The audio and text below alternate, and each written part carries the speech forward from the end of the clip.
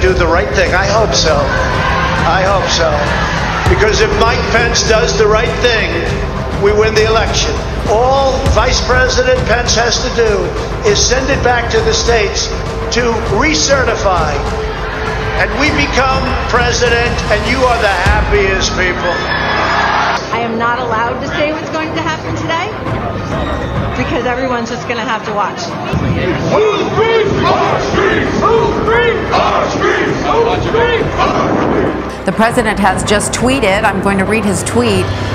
He wrote, Mike Pence didn't have the courage to do what should have been done to protect our country and our Constitution, giving states a chance to certify a corrected set of facts, not the fraudulent or inaccurate ones which they were asked to previously certify. USA demands the truth.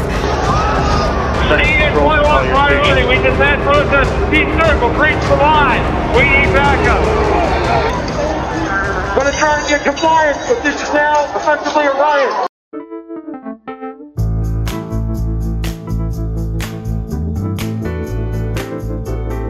Welcome to Justice Above All, a podcast from the Legal Defense Fund's Thurgood Marshall Institute.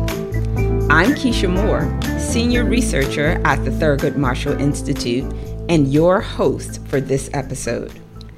The insurrection of January 6th was incited by years of political maneuvering to limit the access to the ballot for voters of color. The last 2 years, we've seen a flood of voter suppression laws that disproportionately impact communities of color and chip away at our democracy across the country. Voter ID laws, registration requirements, limitations on voting times, and voter roll purges all keep mostly Black and brown voters from the polls. But despite the long lines and health dangers facing them, many voters of color turned out in November 2020 to have their say in who should represent them. When they could not be deterred from voting, some politicians and domestic terrorists attempted to invalidate their votes through violence. The mis- and disinformation spread throughout the 2020 election cycle, and the attempted coup on January the 6th had the chilling effect of undermining public faith in the legitimacy of U.S. elections. And this behavior, these suppressive tactics and efforts to widely peddle disinformation, is known as election sabotage. Election sabotage threatens our democracy, and, like voter suppression, it is a backlash to Black political power.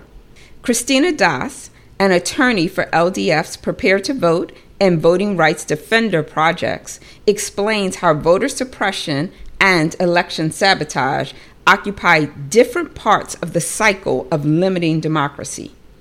While voter suppression is the ongoing and sustained limitation of access to the ballot box, election sabotage happens once the doors to the polls have closed. Election subversion really happens the moment that the polls close and we talk about certifying elections, or we think towards future elections. How are our elections going to operate? How are we supporting elections administrators? How do the building blocks of democracy and elections work? If we subvert or sabotage the methods in place to conduct our elections, to count ballots, to support the stewards of our democracy or elections, those elections administrators and poll workers, then our elections just won't work. So we're voting, but we're not having our voice truly heard. We're not having our vote counted. So to me, it's the life cycle of democracy that we're talking about, and making sure that each stage is solidified and supported, and that we have sustained support for both the voter, the elections worker, and the elections administrator. One of the main goals of a functioning democracy is to translate the needs of the electorate into outcomes that align with their preferences. Election sabotage includes any tactics that disrupt this process. These tactics can look like disinformation campaigns that intentionally confuse people about when elections are happening and how they can participate, or lies about the security and integrity of elections designed to undermine the public's faith in democracy. It seems like a quiet movement, but it's deeply disturbing. It is a trend that we're seeing.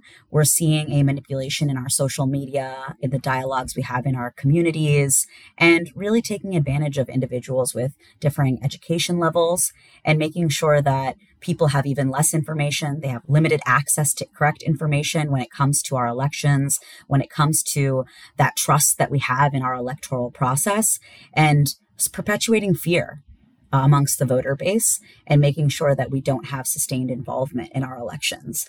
It really serves to weaken the foundations of our democracy and also aids in limiting Black and Brown voters from accessing the ballot by creating more fear for those communities.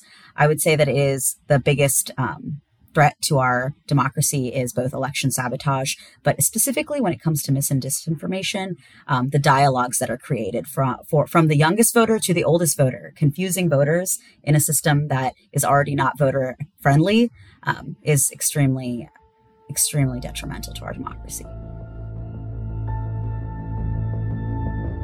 When you think of election sabotage, you might be thinking about big public displays of violence, like the January 6th insurrection. But election sabotage isn't just about large-scale efforts to overturn the results of elections. The most dangerous sabotage tactics are subtle, so subtle that voters may not know they're confronting them. Election sabotage includes attempts to confuse voters, prevent them from making their voices heard, and undermine their trust in elections, even as public officials work tirelessly to maintain the security and integrity of elections. Tahisha Way is the Secretary of State of New Jersey, and she explains how even small-scale lies on social media can have ripple effects that undermine our elections. The thing about mis and disinformation, it could just even be on a small scale, something as the election date. And it can then generate on social media the wrong date. And of course, if there are voters out there who follow that, they will show up on a different date. And also what we've witnessed in New Jersey is oftentimes the mis or disinformation pertaining to polling place. And of course, that is why you as a voter want to make certain that you stay connected to your local, county, and state election officials who could serve as the trusted voices and give you the accurate information, such as your polling locations, such as voter registration deadlines, even such as the date of Election Day. It's no surprise that election sabotage has taken center stage at this moment in history. The 2020 election saw the highest turnout of voters of color in American history. Black and brown voters overcame misinformation and some of the most restrictive voter suppression laws in decades to make their voices heard. And when voter suppression and intimidation didn't keep Black and brown communities away from the polls, political operatives launched a last resort, a campaign to delegitimize and overturn the results of the election. A campaign that got so out of control, LDF had to legally challenge attempts to overturn what was a fair and legitimate election. The campaign weaved false narratives that the election was, quote, stolen, that voters in states with large communities of color had large numbers of deceased people voting, that election administrators in certain areas were throwing out ballots. That spiraled into wild conspiracies that fueled the attack on the Capitol. And this disinformation festered, and it put election workers and administrators' lives at risk by claiming that they were attempting to rig the election. A Georgia election worker testified during the January 6 hearings about the hate and vitriol she and her mother faced as election workers due to the spread of disinformation. In December of 2020, Donald Trump and Rudy Giuliani latched on to spliced surveillance footage of Shay and her mom carrying out their normal duties as election workers. Then President Trump claimed that they were, quote, hustlers and, quote, professional vote scammers. Giuliani even compared the women to drug dealers, lobbing baseless claims of election tampering at them. And the spread of this disinformation had real and dangerous consequences for election workers across the country. And those horrible things, did they include threats? Yes, a lot of threats, wishing death upon me, telling me that, I'll be in jail with my mother, and saying things like, be glad it's 2020 and not 1920. Were a lot of these threats and vile comments racist in nature? A lot of them were racist. A lot of them were just hateful. Ms. Moss, how has this experience of being targeted by the former president and his allies affected your life? It's turned my life upside down. I no longer give out my business card. I don't transfer calls. I don't want anyone knowing my name. I don't want to go anywhere with my mom because she might yell my name out over the grocery aisle or something. I don't go to the grocery store at all. I haven't been anywhere at all. I've gained about 60 pounds. I just don't do nothing anymore. I don't want to go anywhere. I second guess everything that I do. It's affecting my life in a major way. In every way. All because of lies. Attacks on election workers, public lies about the specter of fraud, misinformation, and intimidation aimed at keeping voters home on election day. These are not new tactics. Ever since the Reconstruction era, white supremacists have responded to expansions in black political power with campaigns to roll it back. In those days, a black voter might be threatened with violence just for coming near a polling place. When that didn't work, it wasn't uncommon for dominant parties to stuff ballot boxes or tamper with general election results to keep themselves in power. And today, we're seeing this general trend resurface. Just as we saw during the Reconstruction era, when black voters mobilized to sway an election, a backlash ensues to diminish their political power. And this effort to silence black voters impacts election workers and administrators as well, exposing them to threats and risk to their safety. The good news is that elections today are secure. Voter fraud is virtually non-existent, and there are many checks in place to ensure that votes are counted and reported fairly. We no longer have to worry about ballot box stuffing or coordinated voter fraud. Although social media dis- and misinformation pose new and unique threats, we now have a robust army of frontline workers dedicated to protecting American democracy, our election officials and poll workers. I've always applauded election workers, especially during the time of the pandemic, working overtime, making sure that voters could cast their ballot. And If you really think about the election worker, they're not doing this for glory. They're really just doing this just because they have a heart for service and they want to do good within their community. So when you hear about or you witness these threats that are being leveled against election workers, it's very unfortunate because it truly impacts our election bench. It can impact the morale of our election workers. It can even undermine the ability to retain staff. So at the core of all of this, you want to have a decent bench of election workers, because without them, then there would not be any elections. Election workers and administrators are the frontline workers of our democracy. Without them, essential electoral functions just don't happen.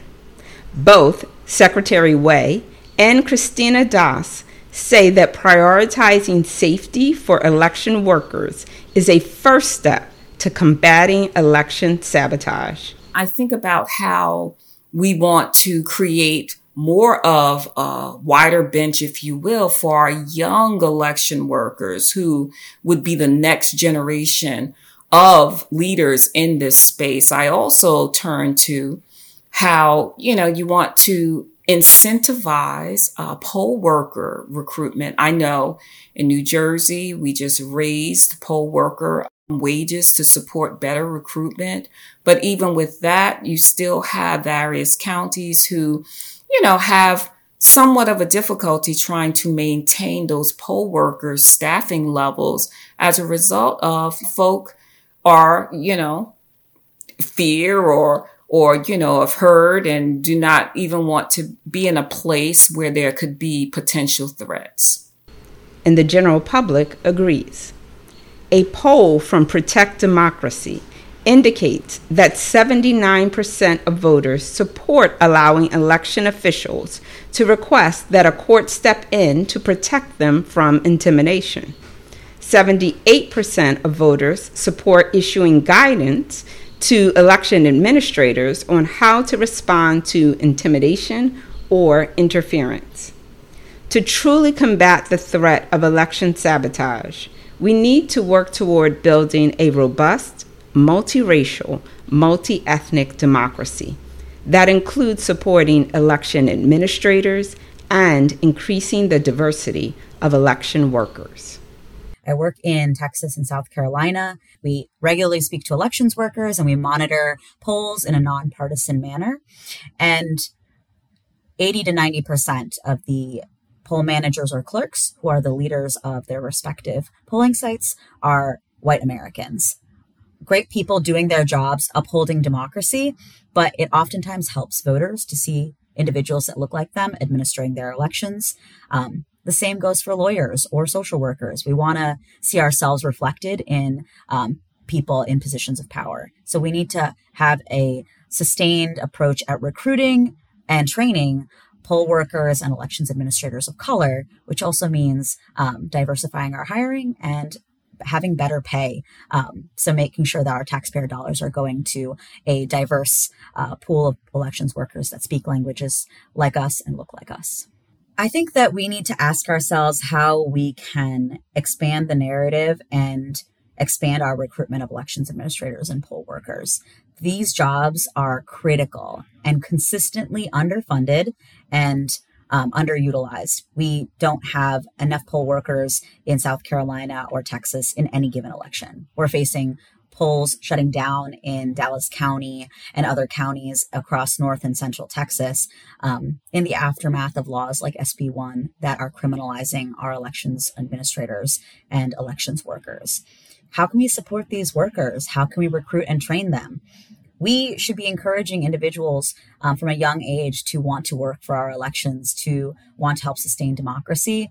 And there are even more ways to strengthen our democracy, like helping the public understand election processes and working together to protect our democracy. we can come together to preserve a vision of democracy that truly works for us. I think the first premise is always to realize that democracy is a team sport. There should be some partnerships, advocacy groups, partners all around in different spaces. That's what we've been trying to attempt to do in New Jersey. I start with our NJ Votes campaign or an initiative, which we had launched during the pandemic, just so that we could bring our voters together and bring different partners together, host various webinars, and just highlight the essentials in the process of our elections. I know we have translated the NJ Votes campaign into now the NJ Civic Engage initiative. Of course, still bringing different constituencies together who know their voters best on the community level. We're talking about coalescing with your faith-based communities, your academic communities, your sororities, your fraternities, your business groups, and many more, so that they can too reach voters who they, on a daily basis, weekly basis, monthly basis, whatever it is, and give them the tools that they need, the proper information too, so that when a voter not only casts their ballot, they are educated, they are engaged, and they are activated in the process. We should have complete faith in our elections administrators. We should have complete faith in our systems of nonpartisan election administration, and that we should encourage every eligible voter to be active and participate in every election, from the hyper-local to the national, from the bottom up, and focus on what we know to be true, is that American democracy is strongest when we all participate, and that we all should get involved more than at the ballot box. We should be going to our local county commissioner hearings. We should be running for office. We should be joining various civic organizations and being involved in civic life. Fight the fear and fight the disinformation by using your voice, getting active in your community, and making sure that our democracy is really robust. And that means showing up in every facet of life, of civic life, and making sure that we have the multiracial, multi-ethnic democracy that we truly can have in America. We're approaching a majority-minority nation. It's a beautiful thing, and we need to not act from a place of fear, because that is what anti-voter organizations and individuals want from us. They want us to focus on the big lie. They want us to act from a place of fear. So I really focus on acting from a place of strength and resilience, which we know that Black Americans have always focused and, been resilient throughout the years of fighting voter suppression in this country.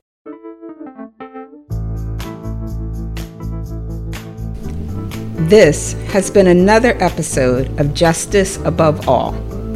This episode has been produced by Kesey DeVinny and Jackie O'Neill. Thank you to Secretary Way and Christina Das for joining us on this episode. If you want to keep up with the work of the Legal Defense Fund, please visit our website at www.naacpldf.org. To keep up with the research of the Thurgood Marshall Institute, please visit our website at tminstituteldf.org. Please also consider following the Legal Defense Fund on Twitter at NAACP_LDF and the Thurgood Marshall Institute at TMI_LDF. Thank you for listening.